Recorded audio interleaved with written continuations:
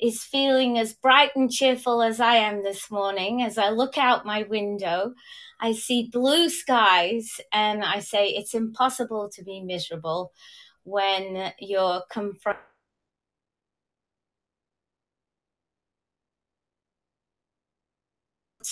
what is happening around the world, how you feel about what you see out of your windows is really, and you know, a lot of what we're talking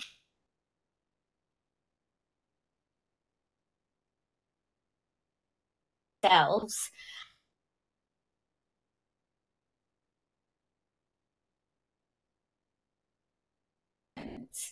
and emotional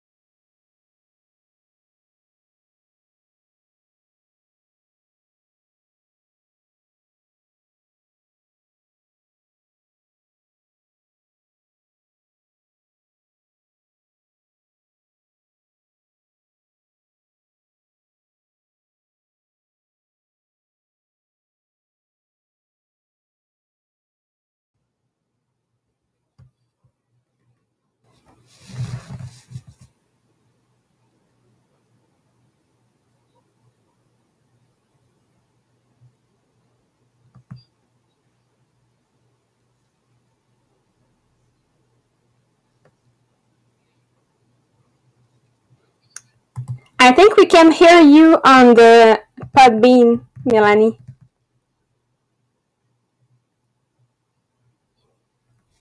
No, maybe try to call again.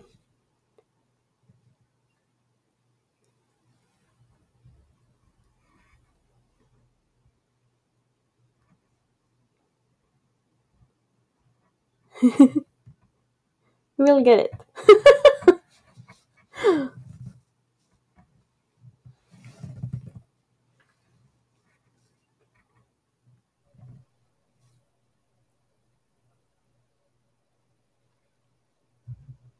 Okay, can you hear me now? Yes. Okay. I'm so sorry, Podbean listeners. I've just been chatting away here and not realizing that you can't hear me because I didn't have the chat open. So, okay, so I'm going to bore the people in the studio by telling them, by redoing the introduction, which is I am looking out of my window today and I am seeing a beautiful sun outside, and it makes me feel good. And what emotional intelligence will tell you is that when we're in situations where maybe we don't feel good, we need to put ourselves somewhere where we can feel good, so that our emotions are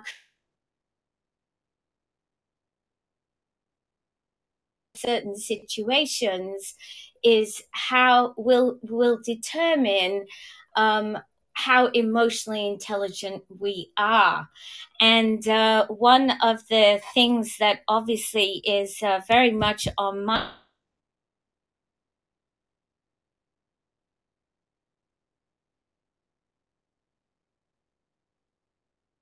that affecting me, well, indirectly I can't help feeling a little bit scared, because who knows what is going to happen, who knows where this is going to go.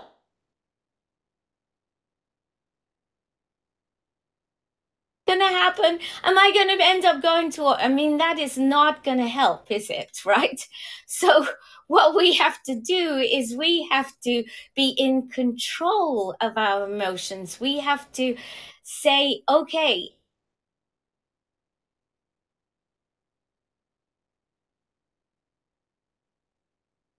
but it is in my control how I react to the situations. And that is what we're going to learn about emotional intelligence as we go on and on in this book, to really understand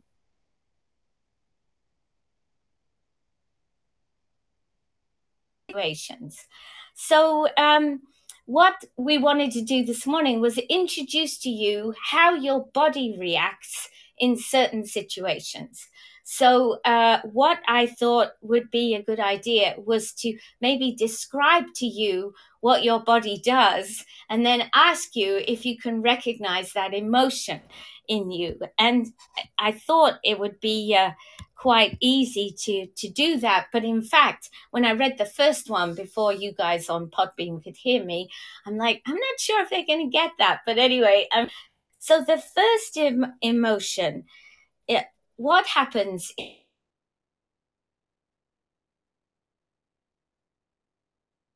Oh, your heart rate is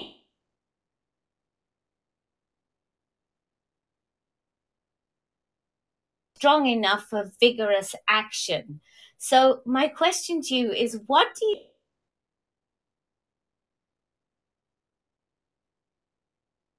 if you have any ideas, I would love to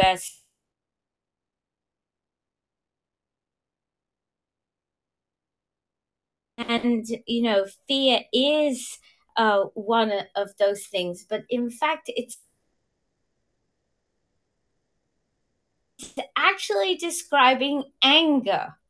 So anger that you just want to get out there and kill somebody. Right? I know that's not emotionally intelligent, but your body is reacting in that way because it is reacting to the way, when we were created, and we faced situations often with anger to be able to take up a weapon. Okay, so the next one is, let me read this one to you. Um, your blood goes to the large skeletal muscles, such as in the legs, making it easier to flee, and making the face blanch as blood is shunted away from it, creating the feeling that blood runs cold. At the same time, the body freezes, if only for perhaps allowing time to gauge whether hiding might be a better reaction. Circuits in the brain's emotional centers trigger a flood of hormones that put the body on general alert, making it edgy and ready for action. and attention fixates on the threat at hand, the better to evaluate the response that's made. So that one, obviously, that one is fear, right? Because your body's basically reacting to a fight or flight situation. Like, do I stay? Do I go? Do I hide?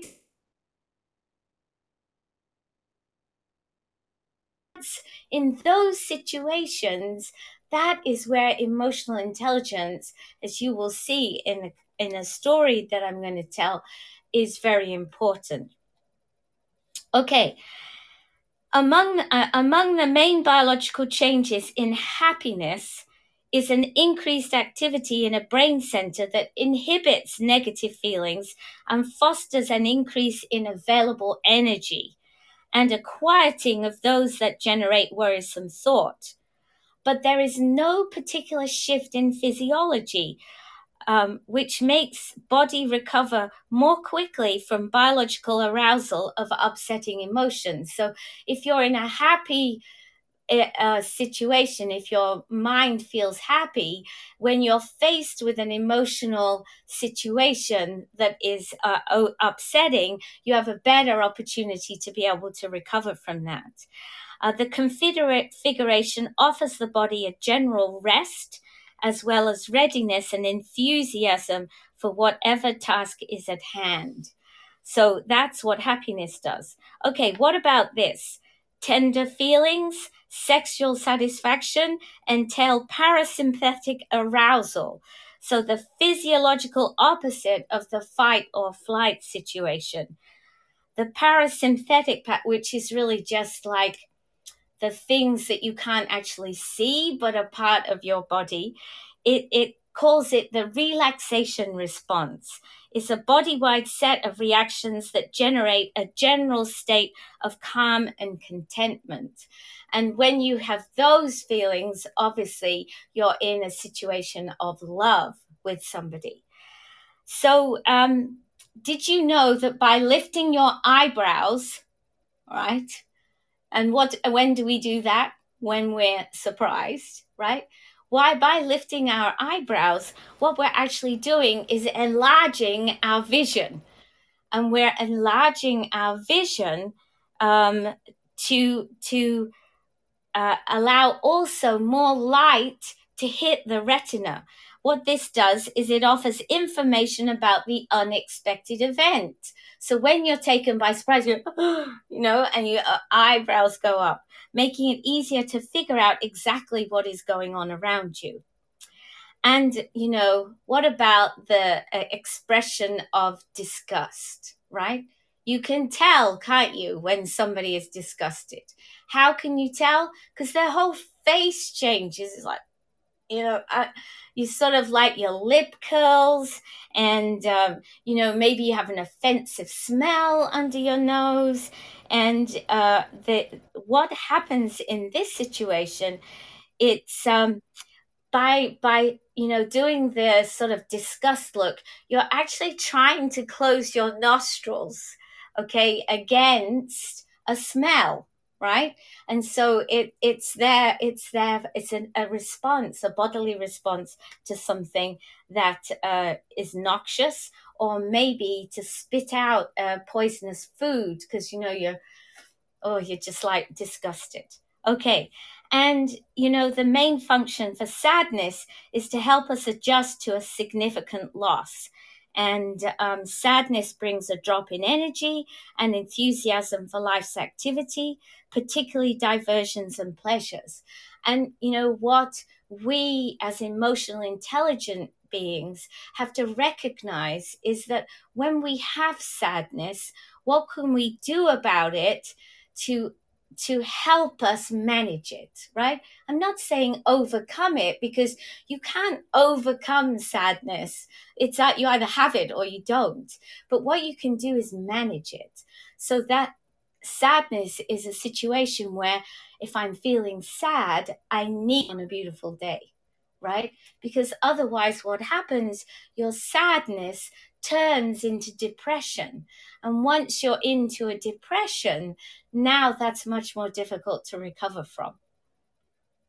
So I'm pretty excited about all this.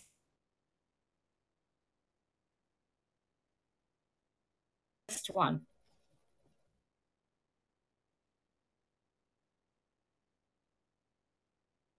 Devoted to their 11-year-old daughter Andrea, who was confined to a wheelchair by cerebral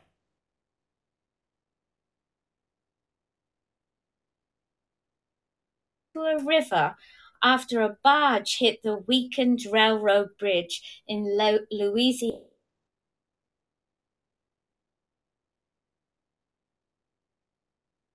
Andrea as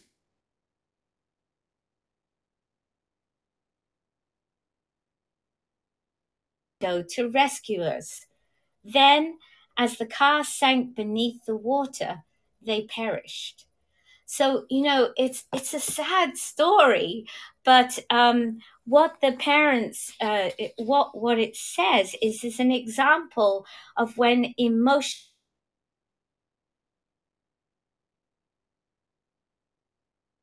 all natural thinking, their desire to save their child outstrips any thoughts of saving themselves.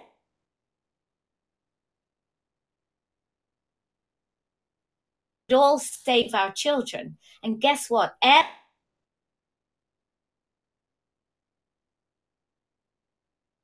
Your masks, they always say to you, do yours first and then child's.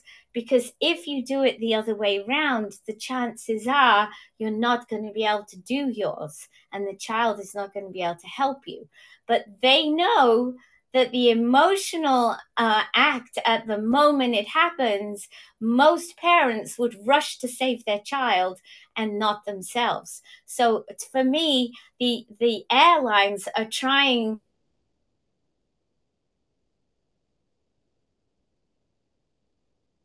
The second story, which I found,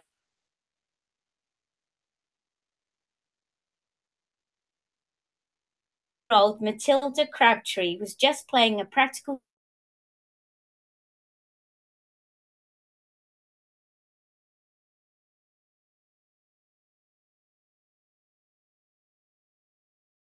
tree, and his wife thought Matilda was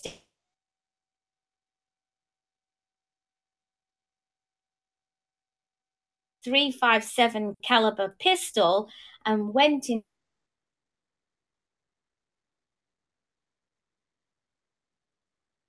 Crabtree shot her in the neck.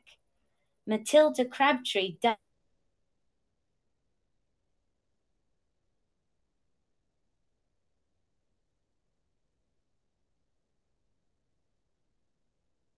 Testament to had this was not an act of emotional intelligence. This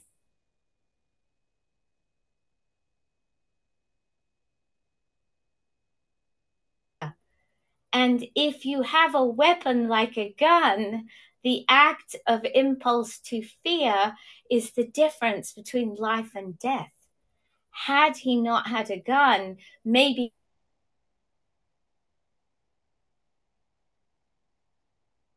recognize that it was his daughter that was jumping out of the closet. And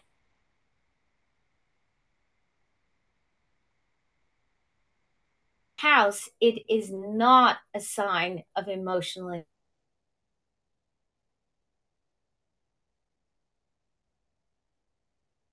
to decide on the life or death of somebody.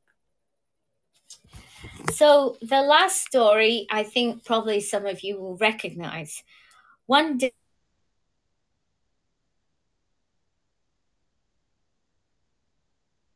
snow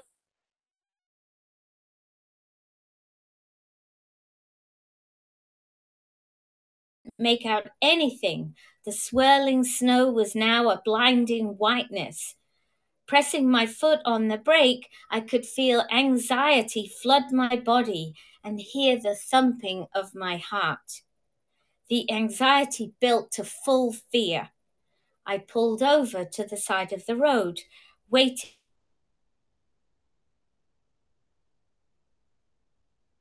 and I continued on my way.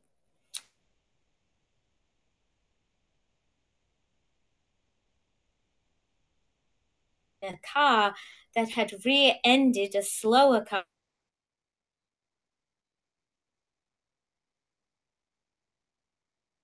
in the blinding snow, I probably would have hit them. In Canada, we all have that. And I always remember a time when I was in Ottawa and I was driving back, and the same sort of thing happened. And actually, I pulled off at Castleman, booked myself into the hotel there for the night and morning. And when I left and went the next morning, I could not believe the amount of cars that were off the road, waiting for pickup, waiting for rescue. Now, he acted with emotion,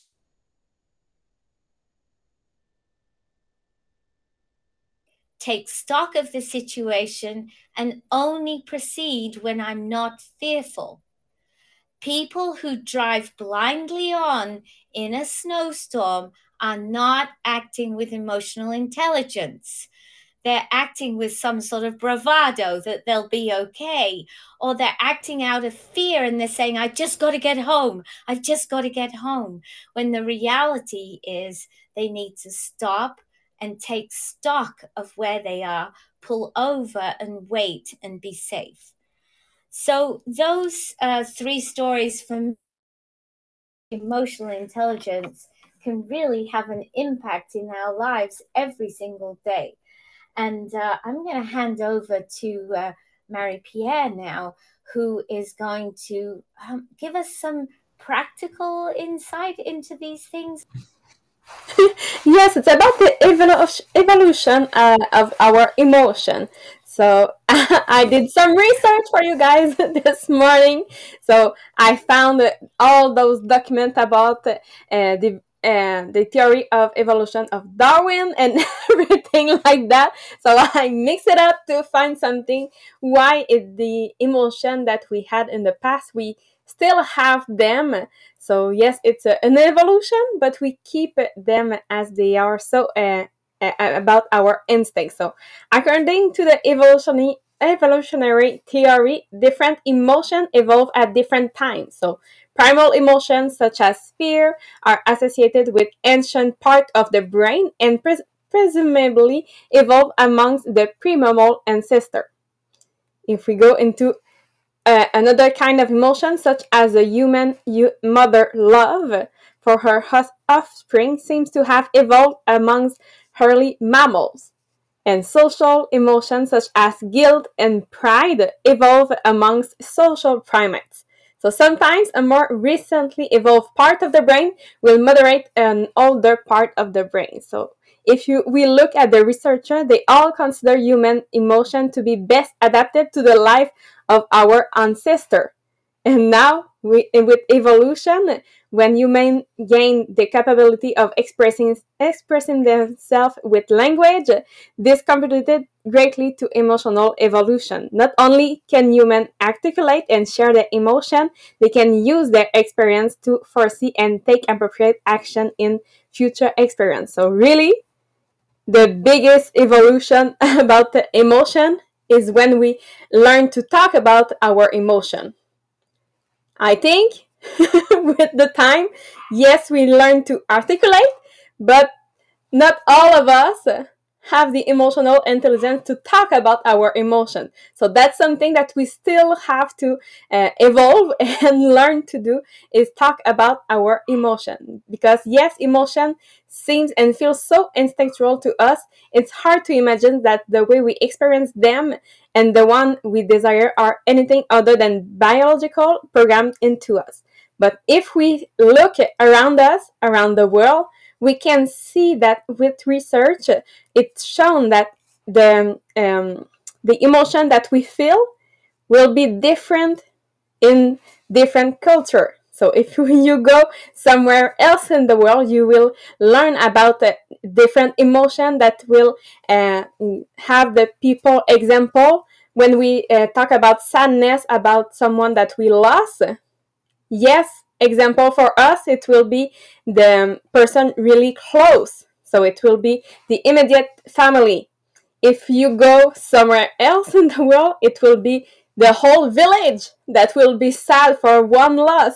So it really is something that will change. But the emotion, they did an experience, and I really love that one, that if we show image of people, example with frown eyebrow, everyone can say, okay, this person is furious or this person is sad, just with picture of faces that will express the emotion. But the way it will be expressed in all the people around the world will different and will be different for all those people. So I really love to learn more about that, and I looked at what we will cover tomorrow and next week, and we will really understand how in the brain we evolve about the emotion. So I'm so excited to learn more about that. So it's really more than just saying, okay, I am fearful, or I am happy today, I am sad. It's really more than that. So I'm really excited to start a little bit more about this book tomorrow and the next weeks. And Marie-Pierre, just to finish off, really what Marie-Pierre was saying, how different parts of the world react to different situations. The pressures that made our emotional responses so valuable when we were savages, if you know what I mean.